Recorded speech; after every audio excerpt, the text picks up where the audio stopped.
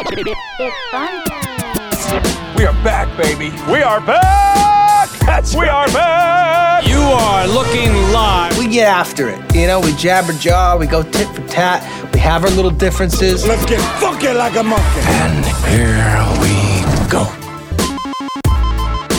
Hello and welcome to episode 81 of the Moose and Runes podcast alongside Matt Rooney. I'm Joe Musso, and I say alongside, but we are miles and miles away. Quite far. Doesn't stop us. We're talking a little NFL football. It's Thanksgiving week. Really nothing better than overeating and then questioning all of your decisions that you made the night prior. Just sitting around a table watching some mediocre football, but this year we got a Bears game as well, so it takes the whole thing to another level. Gonna have to be a little bit clear of mind comes Thursday morning. Tomorrow morning. We are recording this on Wednesday. Depending on when you're hearing this, some of this news might be dated if you're getting this on the tail end of the week. I mean, it's training rules, Joe. We can't really have too late of a night tonight. You got to keep it together because we got to be up, we got to be early, we got to be ready to go tomorrow. We got an 11:30 kickoff. That's right. I can't be out fraternizing late into the night tonight. I got to be ready tomorrow for kickoff. No. I got to be clear-minded. You show face because that's who you are. You're a politician at heart. And then you get out of there, start thinking about what you need to do to secure a victory tomorrow because the NFL's not worried about you, Matt. No, they're not. They put you on a short turnaround just like the Bears. They got you playing Sunday night, Thursday afternoon. We can't be having some, fall off game after a huge win Sunday night in Minnesota, which I'm sure you caught. We can't be falling right back to where we were with a loss against Detroit. We can't do it. We can't give up. We got the 1.5 game lead now. We need to keep moving forward. We can't take, 2 steps forward, 1 step back. We can't do it, Joe. I completely agree with you, Matt. And before we get to this Thursday matchup, let's talk a little bit of Sunday first, what we liked, what we didn't like. It was a big win, divisional win, as you said, giving us a 1.5 game lead over the Minnesota Vikings. My biggest positive takeaway is that there were only a few moments where that game seemed like it was in the balance. The Bears took a lead and controlled a lead. Would I like to have seen them extend a lead? Absolutely. But they played well with the lead. They didn't go into a shell. The play calling did waver a little bit, but they were able to hold a lead for 60 minutes of football. Yeah, that's kind of the next step we're going to want to see this team take because we see them get out to that first half lead, that first quarter lead. Just about every game now, it's almost like clockwork. They're out to that early lead. They're struggling in the second half to finish, to close, and I'm not sure if that's play calling. I'm not sure if that's execution. I'm not sure if that's lack of halftime adjustments, not being able to adjust to the adjustments because that's, probably the most important part of coaching, I think, is what you do at the locker room at halftime and you're able to kind of adjust to. I'm not sure what that amounts up to. Maybe it is just this is a young team who's still kind of learning how to win, how to beat good football teams, but you saw at least the defense who was able to just keep doing what they had to do and batten down the hatches when the offense wasn't really able to. And I think that's all part of what we've said all along. Is, Matt Nagy's still a young coach. I like him a lot. He's clearly able to scheme people open early on. But I think the adjustments, the halftime adjustments in the second half are what's going to have to come for this offense. The defense, wow, they are clearly there. And I think this might be even as good, a better defense than we thought it might be. But that offense needs to carry their load, I think, in the second half and kind of carry that first half momentum over. I agree with you, man. And when it comes to this defense, I am much less concerned about their place in history. People are already ranking them amongst Bears defenses, amongst great defenses. I care about them in respect to the rest of the league. And right now, I don't know the exact numbers, but this eye test is the best defense in the league. And that matters so much because this is a league where everyone has mailed in defense. We saw it on Monday night. We saw it all day during Sunday. Teams are scoring points at will, and I think that is largely due to, yes, offensive schemes advancing much quicker than defenses are getting acclimated on how to stop them, but I don't think there's as much defensive talent across the league. The fact that the Bears have a dominant defense, they have a lot of that talent. Dominant defense, in a league where that dominant defense comes at a premium, that makes it even more valuable. This is a valuable asset as an entire defense. This is going to keep them in games, and this is going to give them a chance to play some playoff football this year. My favorite thing about this defense was Michelle Tafoya put a microphone under Khalil Mack's mouth 5 minutes after the win, and he said, we're not happy with the way we finished that game. We're happy with the way we've been playing, but we got to close out ball games better. They're not settling. They're not resting on their laurels. They want to be more dominant than they currently are. Hunger in a defense like that's talented, with a guy coming up the middle like Akeem Hicks wreaking havoc, a guy coming off the edge, two guys coming off the edge. You got the defensive backs are playing fantastic, and I haven't said that about a Bears defensive back in a long time. We have two Pro Bowl safeties. I mean, honestly, the way they're both playing. Pro Bowl safeties, it's so valuable right now. And if this offense can keep pace, I feel like it's the prototypical Bears narrative when we're competitive. It's a fantastic defense and an offense that just needs to keep it on the rails. And Mitch had a couple moments if we're going to do the Mitch report here. Mitch had a couple moments on Sunday where it was going to come off the rails. He made a couple bad decisions that he got away with, but in a couple big spots, he made plays with his legs. He made a couple nice passes. That third and long to, was it Taylor Gabriel or Allen Robinson late in the game? Taylor Gabriel, I believe it was.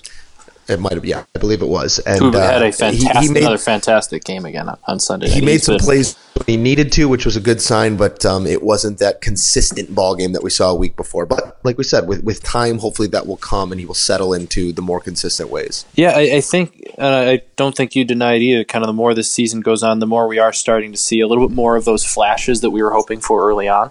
I think the first half of this game was a major flash, but I think you're right. I think that second half, he kind of got a little bit more inconsistent. I don't know how much that has to do with him or play calling or what, but it wasn't as much there as it was in the first half. It's kind of weird. His 2 interceptions weren't really the throws I think I had the most problem with. I think the worst throw of the night was the one that he tried to just kind of flail that quick out where he had under pressure. I think it might have been to Gabriel that should have been picked off for a pick six, but kind of dropped. I thought there were more throws. A big moment. Yeah, a big moment there too. The 2 the first interception was, I thought, this is going to sound weird, I thought it was a great throw but a terrible decision, if that makes sense. The throw was kind of where it needed to be. If Gabriel was going to catch it, he just never should have thrown it in the triple coverage. If Gabriel was 6'5", Allen Robinson's height. It's a great throw. Yeah, that's not the part of the field that Taylor Gabriel is going to make the play on. If Taylor Gabriel is going to make a play on a ball down the middle of the field, he's going to have to be 3 steps past everyone. And then the second one, Allen Robinson, that was 2 back-to-back weird plays by Allen Robinson. Because I don't know if you remember the play before.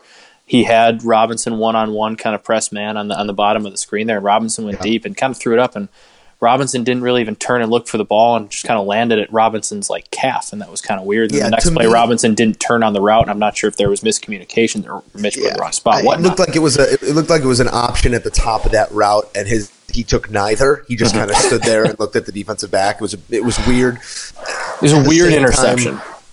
I'm still seeing mechanical issues. Oh, that's fair. In Mitch. And I think a lot of times when he's on the move trying to make these plays, if he can get his shoulders upfield, I mean, it's quarterback fundamentals. You get your shoulders upfield, you throw off your dominant foot, and you deliver the ball. He jumps sometimes out of his throws off the wrong foot. I think we're seeing more of those fundamentals, but I'm with you. There still are flashes of he just kind of flicks it out there. He's kind of falling off the throw a little bit of a Cutler in there from time to time. I can't disagree with you. It's definitely something that's going to keep me up at night throughout the stretch run of this season and throughout the playoffs, hopefully. But if we're playing in those moments, that's all we can really ask for. Yeah, at the end of the day, it was a 25-20 win for the Chicago Bears over the Minnesota Vikings. The first time that they've won back-to-back divisional games, I believe, since 2017. Only a year? I would have figured it was much longer than that. No. Was it 2015? I think it was a 3-year stretch. I'm thinking 2019 already. We're planning for 2019 right now. Big things soon come. Big things soon come. All right, for the Moose and Runes podcast and beyond. Yeah, we think bigger. We think ahead. We're forward thinkers. I think it was interesting for me. We talked about. We've obviously Mitch's development is always a huge topic on this podcast because that's right now probably the most important storyline in the Bears franchise at the moment.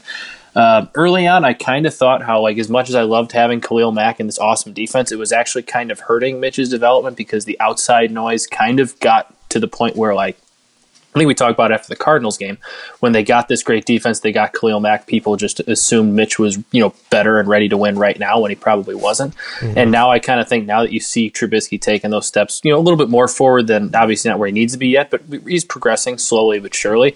That defense is obviously helpful. Where do you think he would be in this development and this team would be if, say they don't trade for Khalil Mack and they're just kind of that middling defense? Because that was a question posed to me by a loyal listener, Gino. I don't know his last name, but his first name is Gino. I thought that was an interesting question. Where do you think Mitch's development would be without this defense? Because without this defense, they're not 7-3. Thank you, Gino, for that question. We appreciate your call.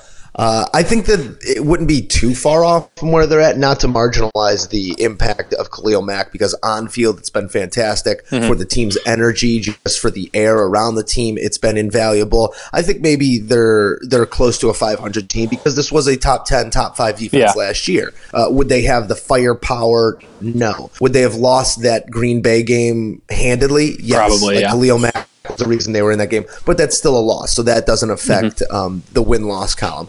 Khalil Mack's impact has been felt, but again, we won 2 ball games, very winnable games without him as well. I agree with the movement there. I do think that this is a very good team. I don't think that this is directly a product of the signing of Khalil Mack. And again, I can't backtrack on that enough and say how happy and ecstatic I am to wake up every morning and realize that Khalil Mack is a Chicago Bear, because he does give you a chance to win. He does give you a chance to go get the ball on any given play with the way he can leverage those tackles. He does give the guys up the middle. So I think the win-loss would be very similar to where it is right now, maybe a couple less wins. I think that the numbers defensively would be drastically different. I don't think the back end would have the interceptions that they would have. I don't think Akeem Hicks would have 5 tackles for a loss and a sack last week, 6 total tackles, all solo.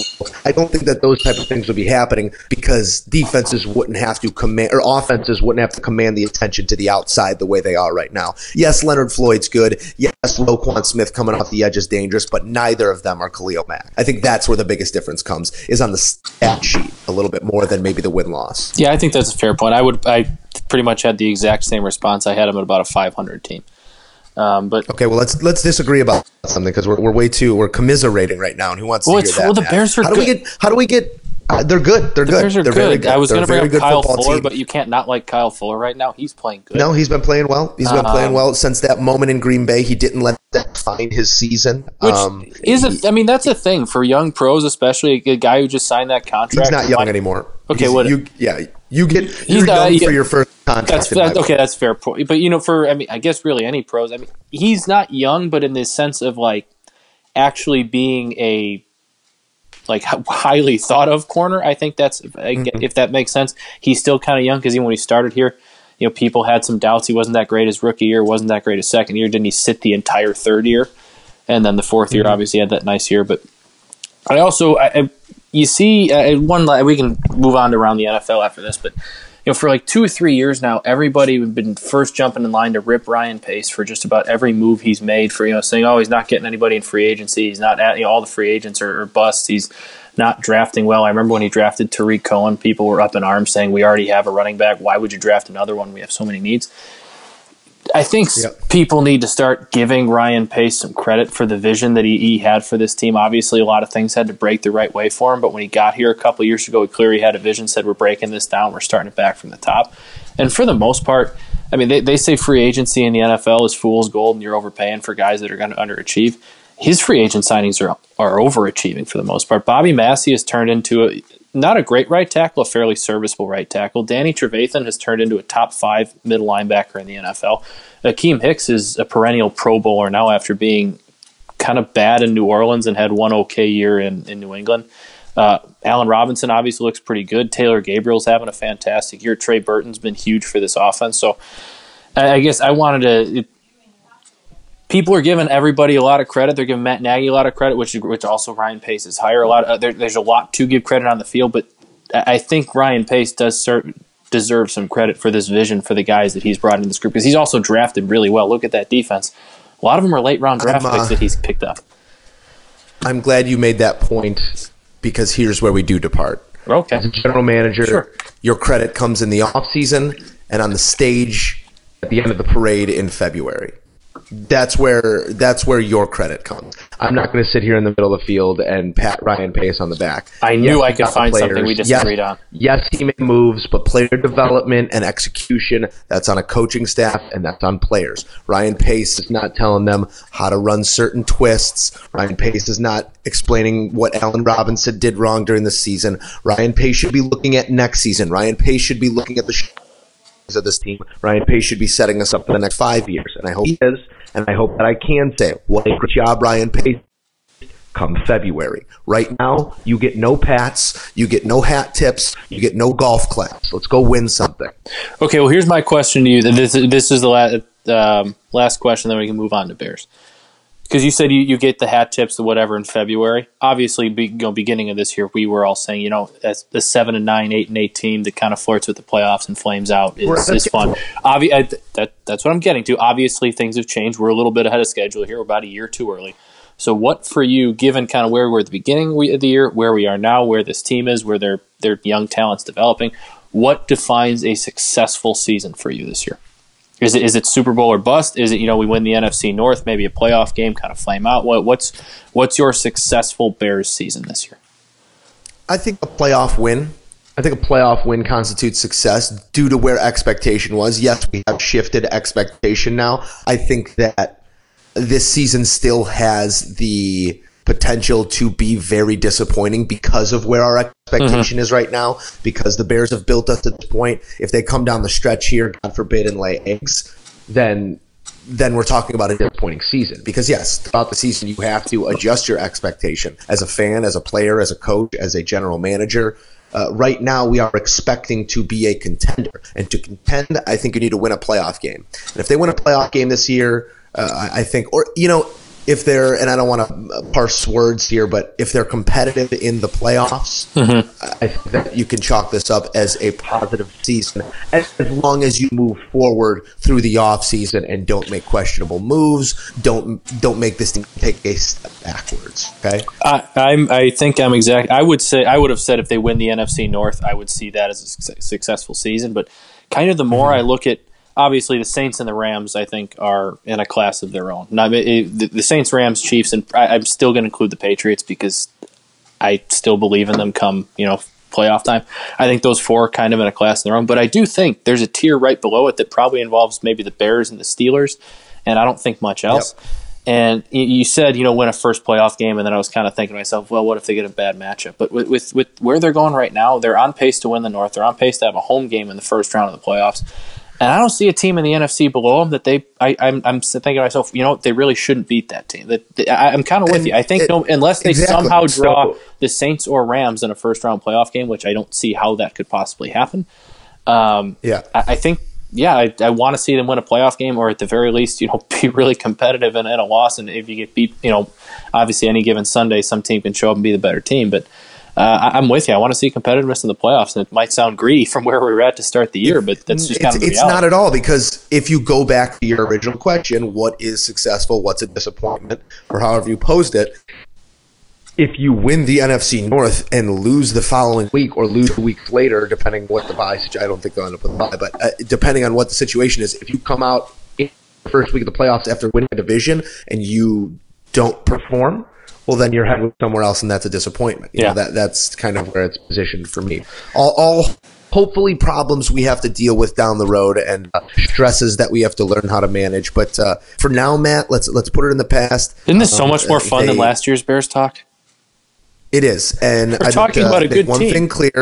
I'd like to make one thing clear. If Roger Goodell or anyone from the NFL offices are listening, I'd like to slap you across your mouth right now, because having a team play Sunday night and then the early game Thursday afternoon on Thanksgiving is a complete detriment to player safety. You are putting people in harm's way. There are guys on the Bears team that still aren't right. I don't know, Mitch Trubisky, but guys who play contact positions who are still not right from Sunday night's game, who would be right on a Sunday, who are having to go in injured, dinged up, and hurt, that are putting themselves now in position to get even more hurt. And when we're in a competitive position, I do worry about that. I do worry about these guys. I worry about how healthy they are. Yes, there'll be a extended break from Thursday to next Sunday, but don't sell that to me because we have a game and a half lead now, and it doesn't feel like a game and a half because we got to go out there and scrape one off of a Lions team that has had not an extended wait, but it has 12 more hours of rest than we do. Yeah, I was going to say, like, it'd even be more one thing if the Bears were playing in the 7:20 kickoff game on Thanksgiving, because that would even be more like a normal-ish rest time. But this is like it's 85 hours, I think it is,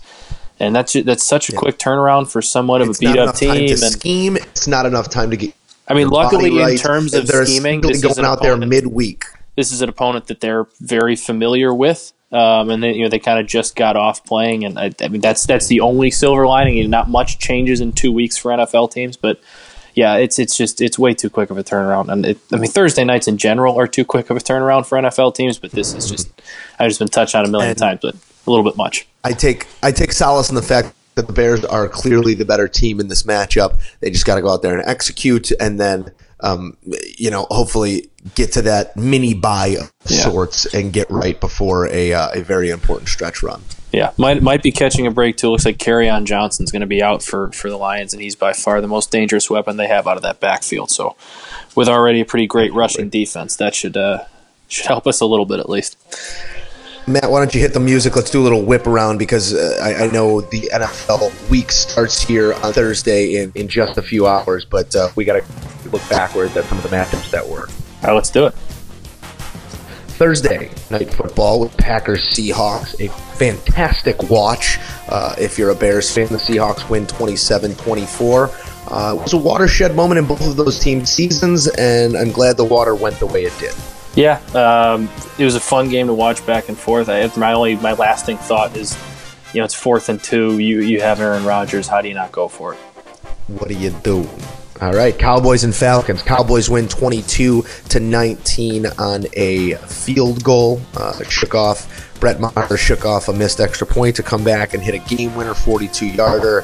The Falcons now sitting on the brink, looking into that long sorrow goodbye, and the Cowboys in what's a mess of a NFC East could be contenders at 5-5. I mean, at this point, I think you got to make them the favorites with Alex Smith down and out for the year in Washington. Philly's dead.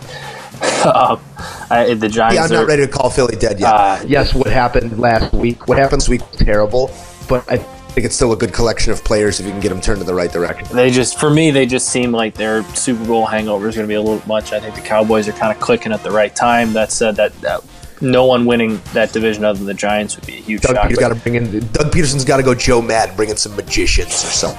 Zeke Elliott's looking pretty good. He's looking refreshed from missing those 6 games last year, and that offense seems to be clicking at the right time. Feed him. Panthers and Lions. Lions win 20-19. Cam Newton just sails one on a 2-point conversion. Riverboat Ron going for it, true to form. Dialed up a nice play. The I don't even know who the offensive coordinator is out there, but dials up a nice play. Is it? Okay. North so North dials up a nice play. I don't know who it was coming across the middle. I think it was DJ Moore, I want to say. It might have been DJ Moore, who had already scored on the day, and he was wide open, dragging across the middle, and Cam sailed him. So that's how that one ended. That's the story that people were talking about. The real story is I think Graham Gano missed a kick and an extra point. If he just does his job, yes. The Panthers win that game. But let's move on. And that's very much not. I'm not going to talk about kickers on this podcast. Titans and Colts. Colts win 38-10. Might be the game that I saw the least of. Indy, man, they are on fire. 5. T.Y. Hilton might be the most underrated wide receiver, I think, throughout the league, probably because he plays in Indy. Quentin Nelson, I believe, won Rookie of the Month as a guard. He won AFC Rookie of the Month as a guard. And Marlon Mack emerging as the running back. As a back, man. They got a couple. They got a pair. They got a good group. I love those guys, and I'm a big Frank Reich fan. We can move on. Buccaneers and Giants. Giants win 38-35. Saquon Barkley runs for a career-high 142 yards, scoring 3 total touchdowns. I believe it was 2 on the ground, 1 through the air. Just a fantastic weapon that is sitting on a team that's 3-7. Yeah, that was just kind of more of who wanted to lose this game less, I think it was. And it was apparently Eli and the Giants. Will to lose, or who had less will to win. It's apparently Eli and the Giants. Those two teams both stink. It looks like the Bucs are going to go back to Jameis after going back to Ryan Fitzpatrick after going back to Jameis. So over under 1.5 more quarterback changes for the Bucs throughout the rest of the year. I'm going to pound the over there, and I think we might see whoever I don't know who their third stringer practice squad guy is. Let's get him up. Might get a snap. Let's get him up. Who knows? A la Nick Mullins. Texans, Redskins. Texans win 23-21. Just an awful injury there to the tibia and fibia of one Alex on the Smith. same date with him. Of Joe Theismann. Same date. 33 years later, and Theismann was in attendance at the game. Just a lot of eeriness around that one.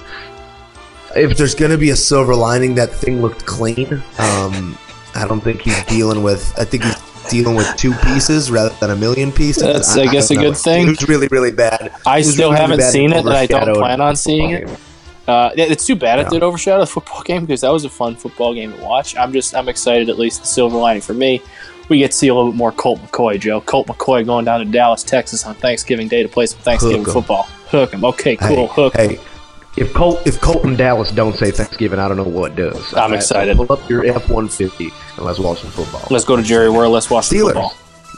Steelers and Jaguars, 20-16. The Steelers win. Roethlisberger. Hey Joe. They called the Steelers because they stole that game.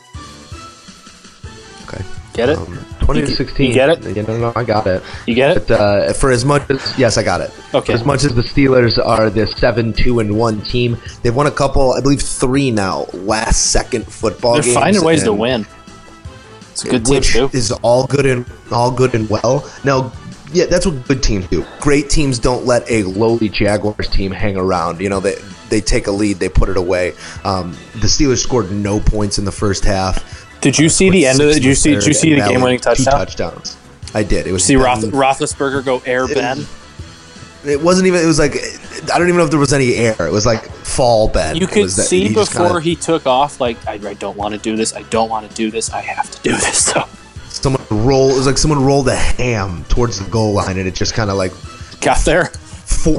Just like gravity took it in. Underhand tossed the Thanksgiving turkey towards the goal line. Ben the Ham Roethlisberger. Ravens and Bengals 24-21. The Ravens win in Lamar Jackson's first career start. Didn't see much of this one. But I saw what Red Zone showed me.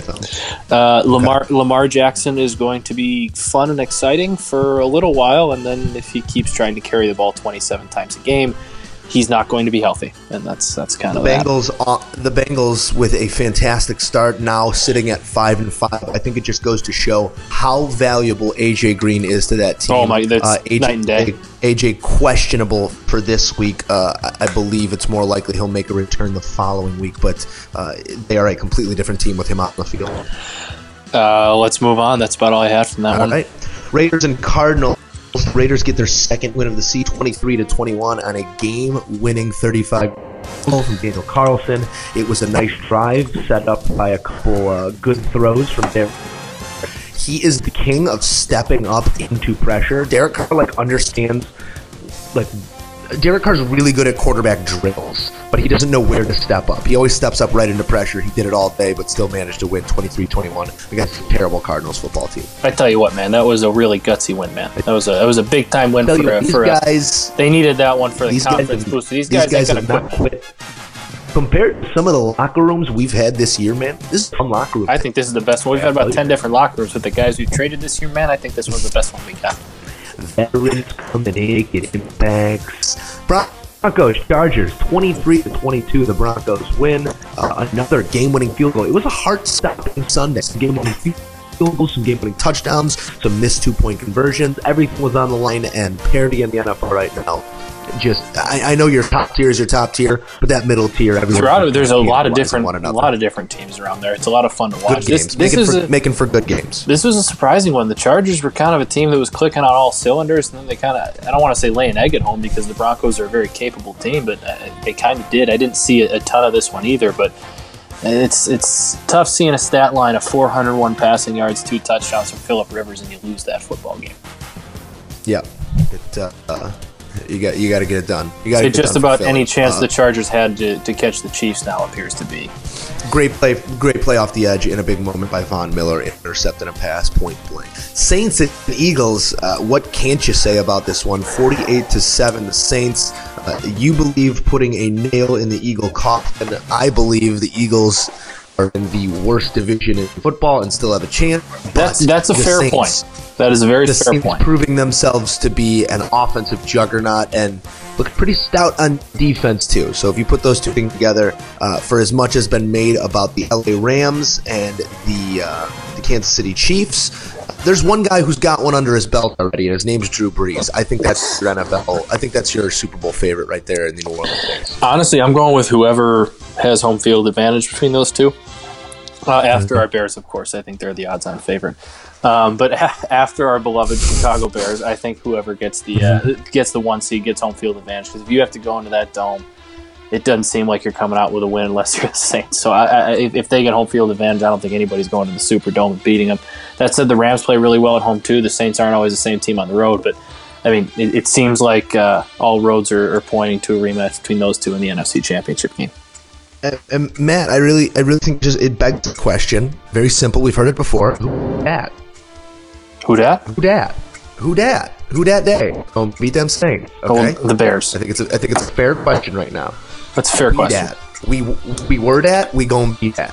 Rams and Chiefs on Monday Night Football, 54-51. Some calling it the greatest Monday night game of all time. I'm calling it an embarrassment of riches. It was.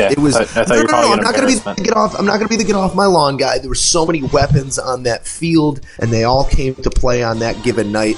You need defensive weapons too, and I think there are a couple teams, Bears, who could slow down these types of offenses, but it's become some of these teams that are so dangerous offensively completely mail it in on the other side of the ball. They just want the ball back. They just want time of possession.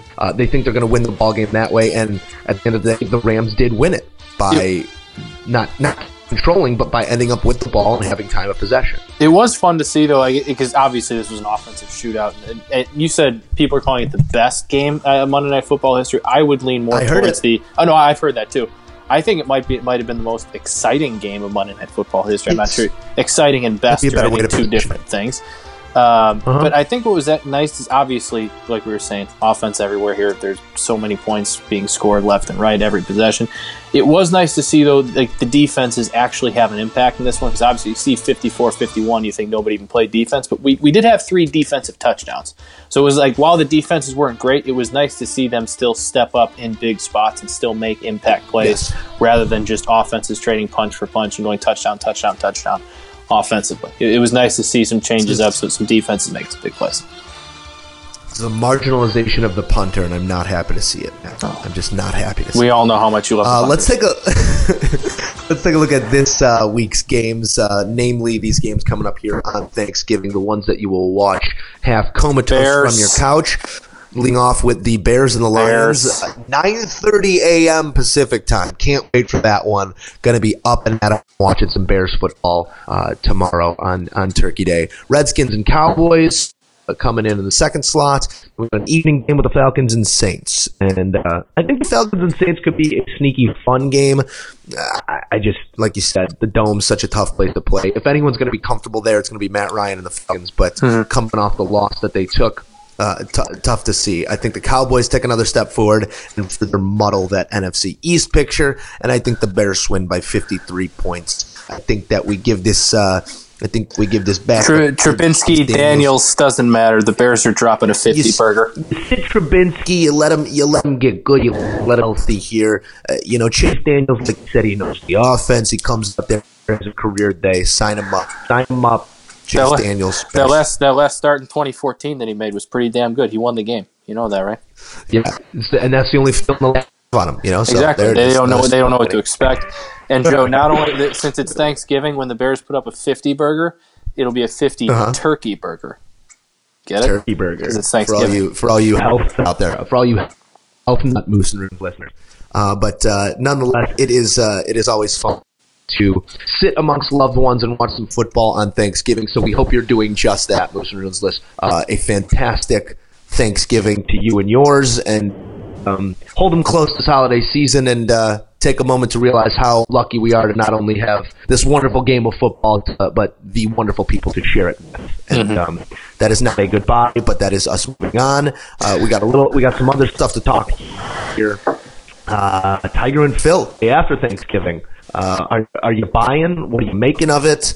I think the side bets have enticed me. I think the side bets put me over the edge. The side bets, I think the fact that Phil could turn to Tiger and say make or miss 3-1 for $100,000 is like so fun to me. I mean, they've already made one of the side bets. The first side bet is Phil has $200,000 first hole birdie. on birdieing the first hole. I hope that's par 5 in Phil's sake. I haven't checked the scorecard. It's not par 4. It's a par 4. And Tiger, if I'm Tiger and he's not asking for odds on that, yes. If I have Tiger's bankroll, 100%. Yeah, I mean, it's that $200,000 to them is nothing, which is so depressing in so many ways. But good for them. But no, I think that's honestly, a whole other level of allure. Honestly, the 24/7 they have on HBO on it, I think that's going to be more fun. I watched it. Have you not seen it yet? I have not seen it yet, but I definitely still plan on going back and watching it. Good.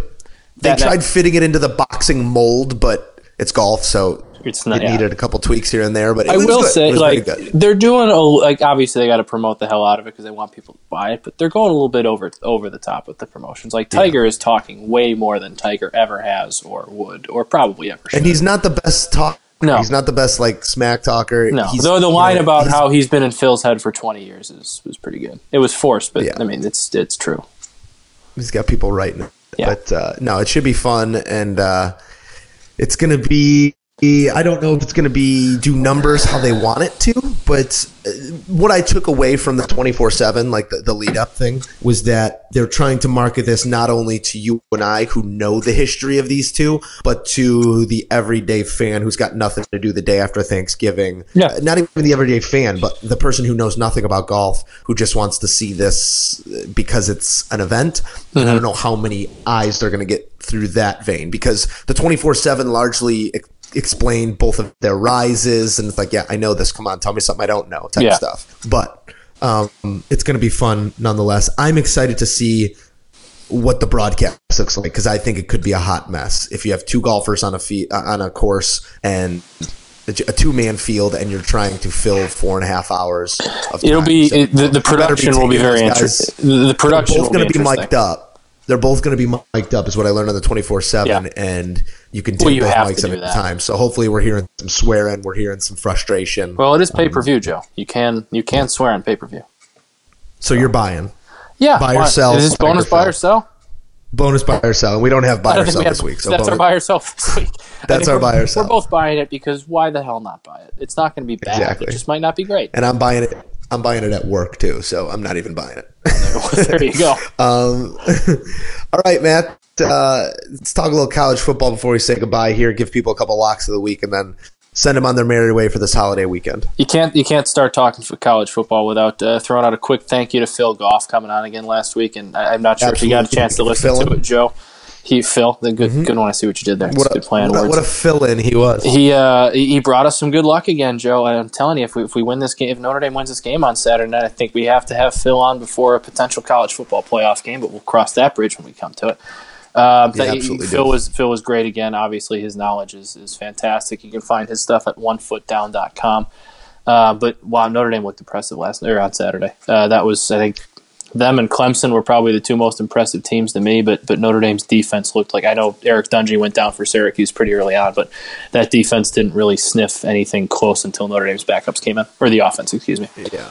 Neutral site, all the makings of like a game that was supposed to be too close against a hungry Syracuse team. And they went in there, took care of business. They didn't let the moment or the setting overshadow or distract. To me, they're the second best team in the country. And I can't put them over Clemson yet, but I'm at the belief that they are. I mean, I think Alabama and Clemson are a tier of their own. I think Notre Dame's at the point where they're inching towards. They're getting closer to that tier, and I think, as much as it pains me to say, a big win against Ohio State could inch. Honestly, they have to beat that team. They have to beat Clemson to get there. Okay, because there's no way that they come into the college football playoff as a 2 seed. No, there's zero, especially, unless Clemson loses. If You're Clemson thinking about it from a football standpoint, though. Think about it from a committee programming standpoint. What games are the people going to want to watch? Well, the game, no matter what's going to be Notre Dame Clemson. It doesn't matter who the 2 and the 3 are. That's true. Yeah. So your matchup's Notre Dame. 1-4 is going to be Bama. Bama, probably Bama, Michigan, or if Georgia wins, Georgia, whoever, probably Bama, honestly. Or if Ohio State wins, so that takes Ohio the power State away wins, from them in that sense. If Ohio State wins, that's going to be fun for the committee to try and figure out, because then you have, obviously Ohio State would have a chance if they won the Big Ten. You'd have Washington State who'd have a bid. You'd have Oklahoma who still has some games. That's kind of when the chaos would ensue. And I also think that this is Urban's last stand. I really do. Oh, it really seems like that. Win or lose, no matter what happens. Like his health, it seems like. Yeah. I think he wants you to think it looks like his health is bad, but I think he's just looking for a way out. I'm not reading into all of that. I think that it's a guy that's had health issues for a long time, and despite his wrongdoings and shortcomings, this is a man trying to coach through some health issues. Yeah. And I think that could also play. But I don't know from a committee standpoint, but from just the effort that Ohio State puts out from that standpoint, I think it does play a factor. I think Ohio State, if they want to get in, they have to blow out Michigan. They have to blow out Northwestern. I kind of think that's their, for the most part, only path in. Obviously, the committee had UCF jump them, I believe, last night, which obviously would change with a win over Michigan. But still, I think that shows you how the committee values Ohio State. But I guess one last thing for me on Notre Dame. I said, I think it was last year on this podcast after the Miami loss, that I will never believe in Brian Kelly again until he wins a big game in November. I'm a big man, Joe. I'm big enough to admit when I was wrong. And Brian Kelly went out, won a big game in November, a fashion that they never really have before in these close, tight games. They usually kind of blow it, lose, whatever, play it tight. They came out and really left no doubt this week. That's a very big consolation's not the word, but a very big admittance for you to make. And I hope that you forever have to look at pictures of Brian Kelly hoisting a national title trophy, Joe, college football playoff I hope I do too. If I have to look at that for the rest of my life, I'll be a happy, happy man, as long as he's wearing Notre Dame gear while doing it. And now, Matt, I'd assume that having the Notre Dame fandom that you have, you'd probably have to make your way out west for that one. You'd probably have to be in attendance at Levi's Stadium for a little bit of a Notre Dame national title game. Is that where it is this year? Would I be up in the press box? Probably like a 99% chance, yes. So regardless of who's in this title game, hoping it's a good matchup because it's, maybe you could it's in San Francisco at Levi's Stadium. Maybe you can get the podcast press credential or something like that, or maybe pull some strings. I don't know about press credential. Maybe we could do the podcast outside of Levi's Stadium. Yeah, so maybe you can get me a. I'm sure your station probably gets some tickets thrown their way. Maybe you can get me a ticket or something like that. That'd be fun. We'll have to look into it. Yeah, we can look into it, man.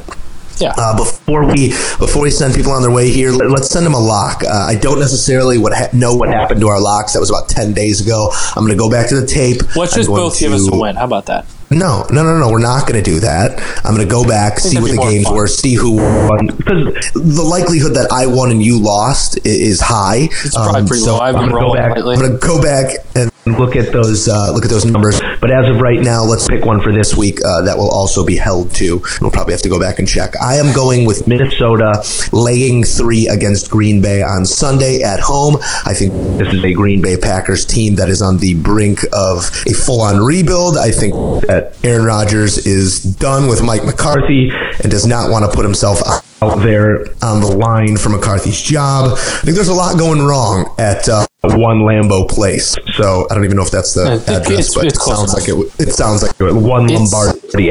It's also a Vikings team that all of a sudden kind of has their backs against the wall, and if they drop another one, if they drop another game to the Bears, go 2.5 down going into Week 12. That's a pretty big hill to climb. So it's them with something to prove too, and a quarterback who has a little bit of a chip on his shoulder, even though he did going into Sunday night's game too, and we all saw how that worked out. But that Vikings team has a chip on their shoulder. Not to interrupt you here, but before you give your lock, can you give me a little? I don't know if we have a breaking news jingle. We need a little breaking news jingle right now. Sure. 11 minutes ago, breaking news on the podcast. That's how it goes. 12 minutes ago now, Adam Schefter tweeting Bears quarterback Mitchell Trubisky unlikely to play Thursday versus the Lions with a shoulder. So not shocked there about it, but yeah, we're probably going to see. It's probably going to be a chase game here. Not shocked there. It happened on the that last play, the last run that he had of the game where Harrison Smith got flagged for the late hit. I'm kind of banged up that shoulder a little bit. The feeling around work yesterday was that it was going to be Daniel. The later in the day went on, and now it's kind of confirmed. But always been a Harrison Smith fan, but Harry, go kick rocks. Yeah, come on, Harry. I just wanted to get that out there. You're better than that. Just wanted to get that out there. Hey, Chase Daniel. This is why you sign a guy like Chase Daniel. He knows the offense. He's granted limited snaps. Proved that he's capable of going out and winning games when he has to. Important ones, I believe, his KC game was with the playoffs on the line. He went out and won it. So this is why you have a guy like Chase on the roster. So. And someone tell Eddie Jackson we need 2 defensive touchdowns. That couldn't hurt. That could help either. That'll help. Well. So someone get that message to him. Matt, your lock of the week, please. I'm going back to the well here. I'm a big enough man also to admit that my lock of the week last time lost because I had the Patriots against the Titans. They kind of got the doors blown off them. Okay. But I'm going to take the Patriots -9 at the Jets. The Patriots coming off a bye. I think they're going to be clicking. It's a rivalry game. Those teams hate each other. The Jets stink. Their quarterback situation's in flux. I'm going to take the Pats, laying 9 points. Beautiful. I like that pick as well. Matt, before we say goodbye to the people here, a little Thanksgiving edition. We're going to give the Moose and Runes listeners a couple sports-related things that we're thankful for. So why don't you give us, why don't we sit around the cornucopia of riches here and you tell me what you're thankful for. Let me tell you what, man. I'm thankful for John Gruden, man. Okay, he came in Oakland. He didn't like what he saw. He wanted to dump a few things off, and he traded the Bears Khalil Mack. I'm thankful for that right now. Let's blow this thing up, man. Yeah. Let's blow this thing up. So let's blow this up. Thankful for Khalil Mack. Thankful for Reggie McKenzie. Whoever managed. Whoever made that call. Whoever helped get it. I thank you. And you know what? Ryan Pace for going out and making the trade. That's where I'll give Pace. That's where I'll give Pace his fair due. That's where I'll give Virginia and the whole family their due for writing the check. Thankful for them as well. I am thankful for the Moose and Runes listeners, and this is not pandering. This is not playing to their hands. But I was home for a couple days last week, and the amount of people back home who are listeners who were saying we love the podcast, who were saying we want to hear this, we love this, you got to do this. Shout out to Jimmy Ganser, one of our top listeners. He listens religiously, and I know there are multiple people. I know there are multiple people just like that. So the support is the reason we keep coming back and doing this, and we appreciate you guys. Very thankful for the Moose and Rooms listeners. You know what, Joe? I'm thankful for you. I'm thankful that you want to do a podcast with me once a week. This is getting weird now. That's rude. I'm thankful for you too, man. I'm thankful for you. That's nice of you, even though you don't mean it. That's nice of you to say. I am very thankful for you, and I am thankful for being born and having such a connection. No. I'm thankful for being born and having such a connection to a sports city like Chicago, where sports mean so much to us, and when it's going good. When it's going bad, it still kind of sets the tone in the city. Something to be very thankful for, because you could be from Phoenix, and who wants to be a Suns fan? Hey, they got DeAndre Ayton, so yeah, that's good for them. They had Charles Barkley that one time. Matt, before we say goodbye, and I know we did this last year, Thanksgiving, we did a little food breakdown, but you're bellying up to the table, Oof. Matt. You're bellying up to the table. You have your full plate. And you know that you don't need any more, and this is main meal. This isn't leftovers. You're going to get more. I'm still going to get more. What are maybe the 2-3 items on that second plate? Yeah, I think you criticized me for it a little bit last year, but I'm always going back and get a little bit more turkey. The Thanksgiving, the fresh turkey right out of the oven. There's not much better than that, in my opinion. I'm probably getting a little bit more classic. Is this a deep fried? Is this a we do classic? I mean, you season it the way you season it, but for the most part, we're classic. Sometimes when Tim's around, now Tim bounces back between here and his wife's family every Thanksgiving. When Tim's around, sometimes he'll smoke a turkey, which I'm a big fan of. Not sure if you had the smoked turkey, Joe, but if you haven't, I do recommend love a smoked turkey. Love a smoked turkey. I'm a big fan of mashed potatoes too. Love those, especially with the little red skin potatoes with the skin still in there. Love that. And I'm probably going for some cornbread. I'm a sucker for cornbread. Okay. Really good cornbread. And then obviously a slice of pie when that's done. Yeah, that goes without saying. So second plate for me is probably mac and cheese, either stuffing or mashed potato, and then to bring in a little texture, a little freshness to get you through those gooey bites. Some Brussels sprouts and bacon. Okay, there's always like a bacon I've never Brussels had that, sprout. but I've heard that's a favorite of a lot of people. It cleans the palate nicely, so you get back in there on your carbs, on your gooeys, on all of the mush that comes along with Thanksgiving. Now, here's my question to you, because you're out in California for the holiday this year. Were you home last year for Correct. Thanksgiving? Last Thanksgiving I was not. So what are you doing here? Are you working on Thanksgiving? Are you home? You out? What's the plan for Thanksgiving dinner here? Because you're I'm working on Thanksgiving. I'm working a short day. I'm not on my own. I'm out here with my lovely girlfriend. Obviously, you're not on your own show. Obviously, we're going to celebrate. We're going to have a nice Thanksgiving together. Gonna work a real short day tomorrow. I'm gonna watch the Bears game, go in late, put everything I need to on tape. Then we're gonna get back home, and we're gonna get to cooking because I love nothing more than. So what kind of size turkey do you go with here? With just two? We're not going turkey. We decided, short term turkey's an all day thing. We're not gonna. We don't want turkey. We don't want turkey in the fridge for the next 6 weeks. Who doesn't want turkey in the fridge for 6 weeks? I'm gonna make us. Makes for delicious sandwiches.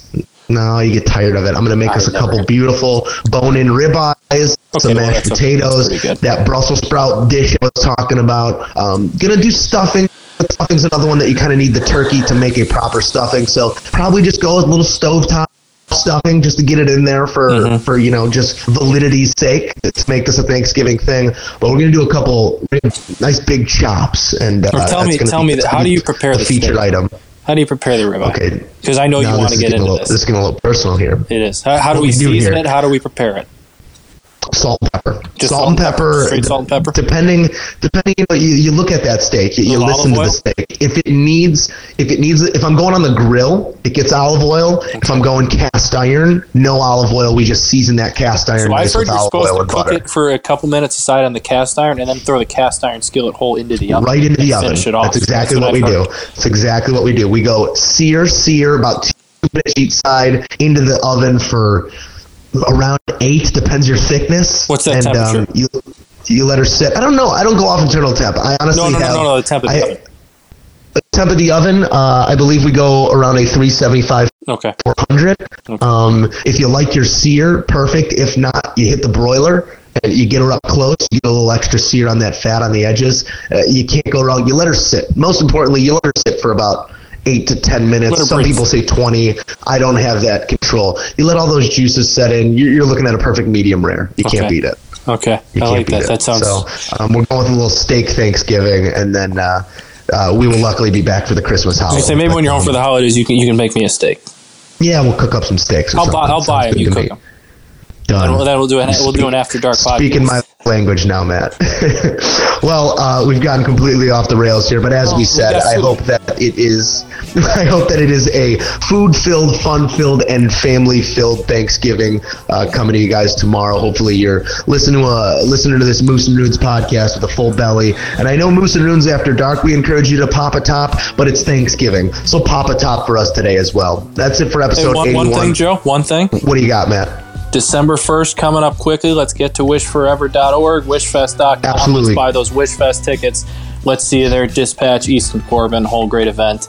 All day Saturday. Let's get to it. Buy those tickets now. You can send us off. I'm talking to you directly, and I'm not saying you, Matt. I'm saying the listener. I got nervous. I am talking directly to you, the listener. You are roughly 28 years old. I'm going to put that as our general. You're somewhere from 25 to 32, and you're still procrastinating. Stop procrastinating. Buy the tickets and make that set the tone for everything you do in 2019. Be there early and stay late. Okay? Stop procrastinating. Get the tickets. Do the right thing. I almost just bought another ticket. You just fired me up. You got me ready to go. Run through a damn brick wall. Moose and Runes podcast, episode 81 in the books. For Matt, I'm Joe. Have a very Merry Thanksgiving.